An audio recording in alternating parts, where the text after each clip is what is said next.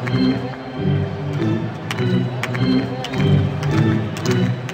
this edition of Alberta Dugout Stories, the podcast, author Brad Baluchian joins us to talk about his latest book, The Wax Pack.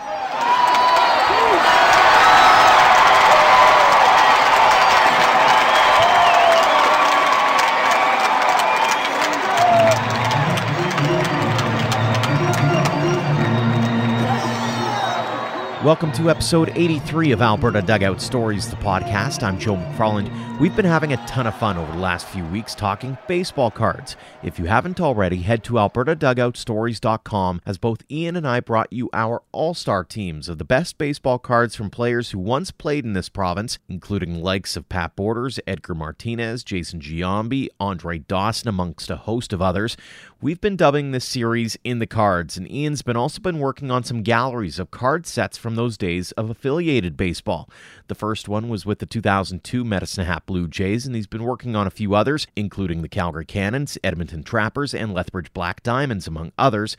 So to stick with that theme, we thought we'd talk to someone who recently wrote a book about the cardboard collectibles. Brad Baluchian's latest is called The Wax Pack, On the Open Road in Search of Baseball's Afterlife. It's a fascinating tale about tracking down former players found in a pack of old baseball cards to answer that fun question we sometimes ask ourselves: whatever happened to that guy? It led him across the country in what turned into what's been dubbed a part baseball nostalgia, part road trip travelogue that also finds him doing a little self-discovery. Interestingly, there are a few Alberta connections to the book. You would have heard former Toronto Blue Jay Rance Mullenix on episode 78 of the podcast, as he was a visitor to the Vauxhall Academy of Baseball's annual banquet. Gary Pettis patrolled the outfield for the Edmonton Trappers in 1983 and returned again in 1987, while longtime shortstop Gary Templeton managed Trappers in 2000. And Baluchian's boyhood idol Don Carmen pitched in 6 games for the Calgary Cannons back in 1993. So some great nostalgia, but also some great insight on life in our conversation here with author Brad Baluchian. Brad, thanks so much for joining us on the podcast. Well, thanks for having me, Joe. I appreciate it. Take us back to the very beginning and when you started thinking about, hey, maybe I want to write this book. So, I have always had, wanted to write a book. I think as a writer, you think about different book ideas and you play around with different things. And for me, I realized that sitting at a baseball game that the guys that I grew up with, the players from that era in the 80s, I used to know those guys so well because of their baseball cards. And I used to collect the cards as a kid, and I knew their statistics. And I mean, back then, we didn't, this pre-internet sort of baseball cards were our iPhone of the day, right? That's what we spent our time holding and, fixated on.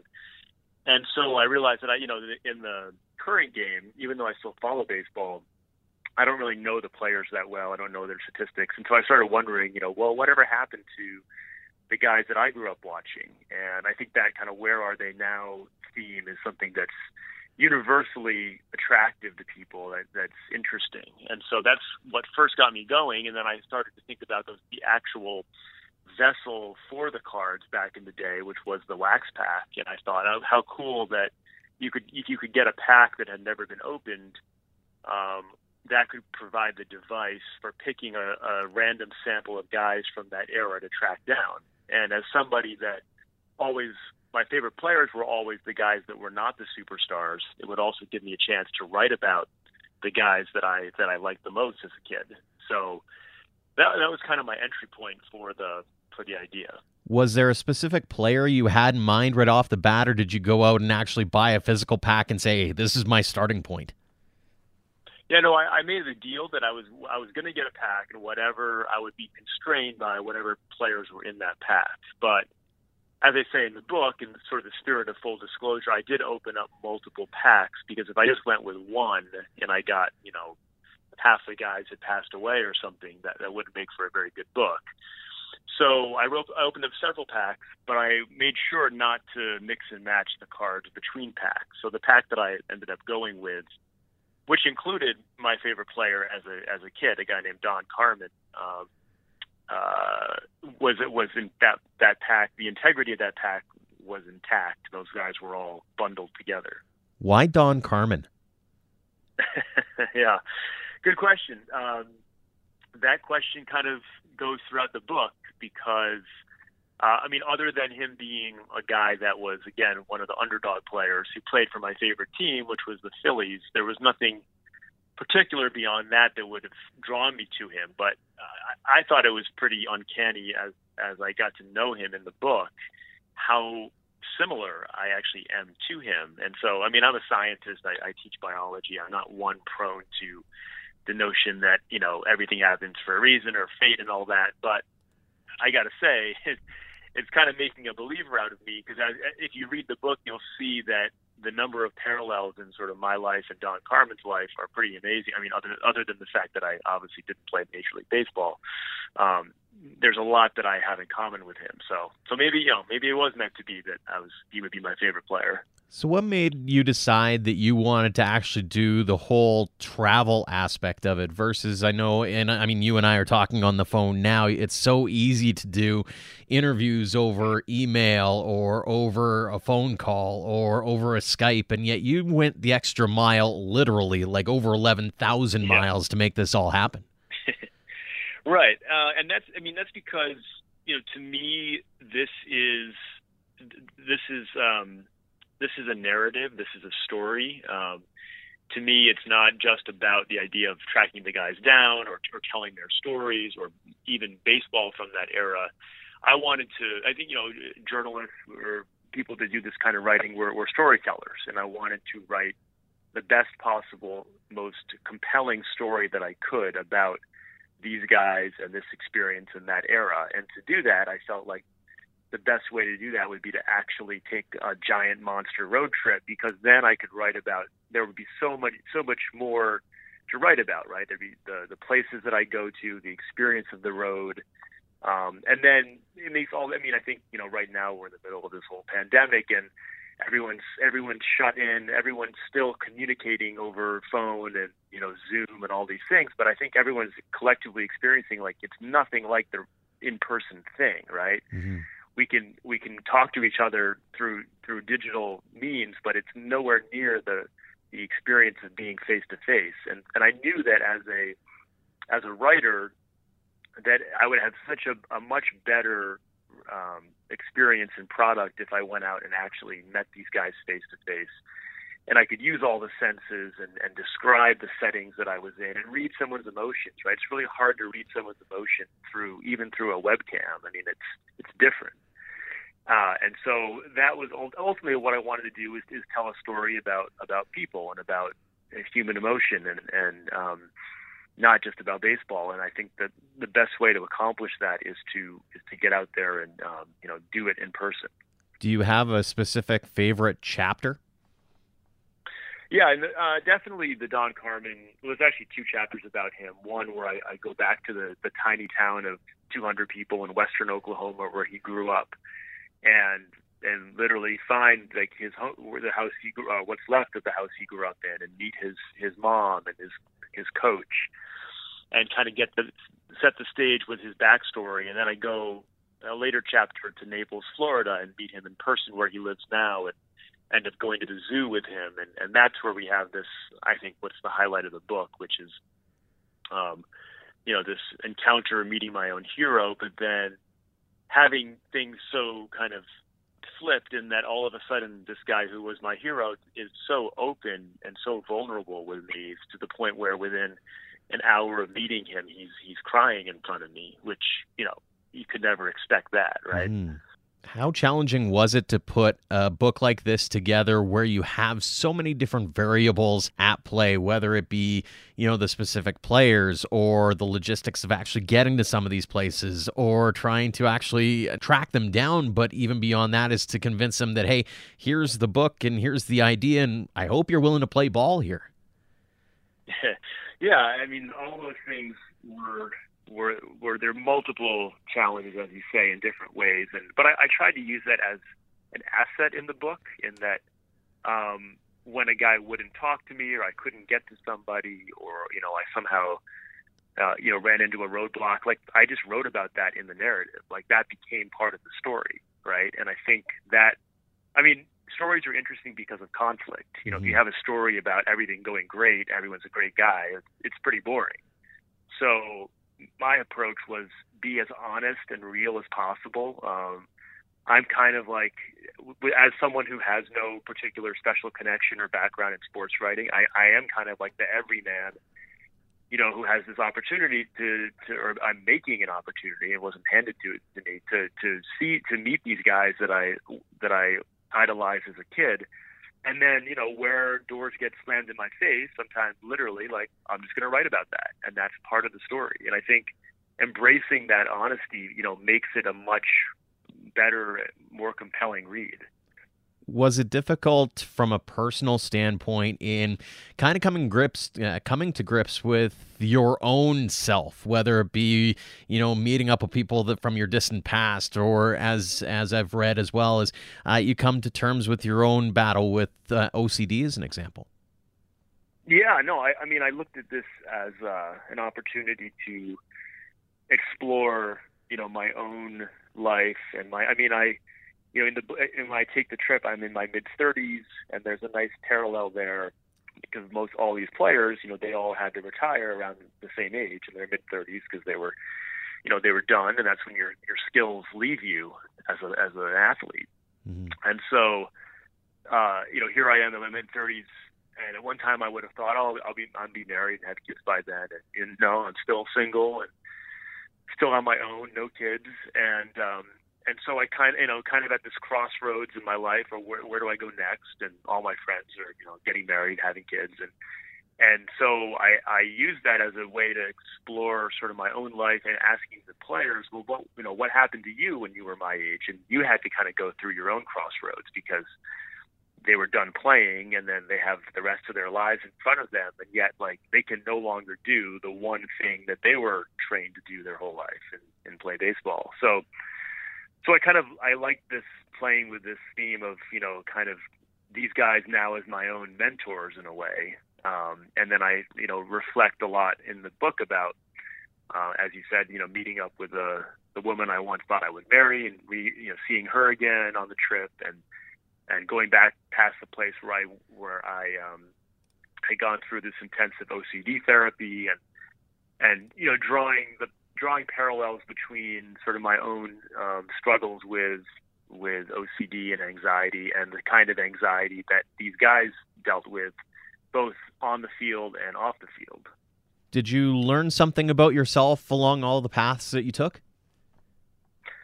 Yeah, I think that I learned and had reinforced by the players the notion that you know, what's really important in baseball, but in life in general, is really to try to be as present as you can. You know, I call baseball players accidental Buddhists, because even without realizing it, they were able to be so successful and to get to the major leagues because they were so good at living in the moment, living in the present. You know, immediately forgetting the failure that came in their last at bat, and, you know, not worrying about the game tomorrow. I think we can all learn from that, right? That we only have control over so much, and, you know, that's whatever's right in front of us and in the behavior we take. So I'd say that was one lesson. The other one is that it's kind of heartening to know that, or to realize that we all have a lot more in common with baseball players than we ever realized, and that part of this process in meeting these guys and having them be so open with me was demystifying them as these kind of like gods, right? And they're just people that deal with the same shit that you and I deal with, and that kind of is a nice thing to realize. Did you find yourself in awe at times where you went, I wasn't expecting that out of this player? Yeah, definitely. The multiple times where they would get emotional or sort of open up, and you know, that kind of was surprising to me. I didn't think they would necessarily let their guard down that much, but I appreciated that. You know, to me that was flattering that they would be willing to be that open and vulnerable with me. When you look back on the initial stages, did you write the book that you had in mind, or did it actually kind of transform itself into something that you weren't totally expecting in the beginning? Yeah, I mean, I think the beauty of it was that it became something bigger than I thought it was going to be. And that, I mean, initially it was sort of just this open-ended, well, what happened to these guys? And, how do they handle life after baseball? And then through the process, I get all these other themes come in, which is things like the father-son relationship and their how they handled some of the trauma with that, their vulnerability. Race became an issue, talking to guys like Gary Templeton and Al Cowan's family about what it was like to be a black player in the 70s and 80s. Those were things that I didn't really know were going to come up along the way, but I think they make the book a lot better. When you think of it from a reader's perspective, what do you hope the average reader takes away from your book? Well, I hope, number one, that they are entertained and not just informed. I mean, this kind of writing, this book was a challenge. It was a challenge to write, to get a deal for. I mean, it took a long time to get published because I took the trip on my own dime. I had no book deal, no advance, and then I had to come back and try to get a deal after I'd taken the trip. And I got a lot of rejection and a lot of people that said, this isn't going to work. Why should you be a character in the book and all that? But I stuck to my guns, and I always felt like the vision that I had for the book, which was to be this kind of multi-genre book that's part baseball and part memoir and part travelogue, but really that it would go beyond baseball, that it would have lessons for people that go beyond just the experience of these baseball players. And I think that's what I hope people can get out of it is that there are they have a lot more in common with these ball players, and then they can learn a lot of lessons that they can apply to their own life from what comes out of this road trip. What did it mean to you to actually see this all come to fruition and to actually have a physical copy of your book in your hands? Yeah, I think, the first time you do anything, I think, is always the most memorable, right? So people have asked me, well, what's your next book going to be about? And it's like, yeah, I mean, I have ideas, but back to the idea of like being in the present. I mean, to me, I'm enjoying every part of this process from beginning to end. And so when I first got the book, the actual copy in the mail from the publisher, I won't underplay it. I mean, it was a great feeling to see 6 years of labor, kind of wrapped up in this physical object. And so I take, a lot of pride in being able to see this symbol of all that in the book. I'd be remiss if I didn't ask the question then have you had those thoughts about what's next, or are you just kind of taking that actual breather then?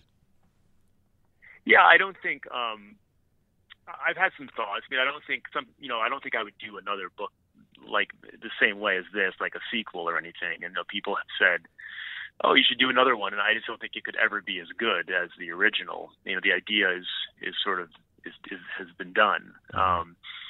And before this, I wrote a lot of shorter stuff. Like I said, I'm a biology professor, so I usually write about science, and so I have a lot of ideas in that area. So we'll see. I mean, I'm going to maybe try to do some shorter stuff again because 6 years is a long time to invest in one thing.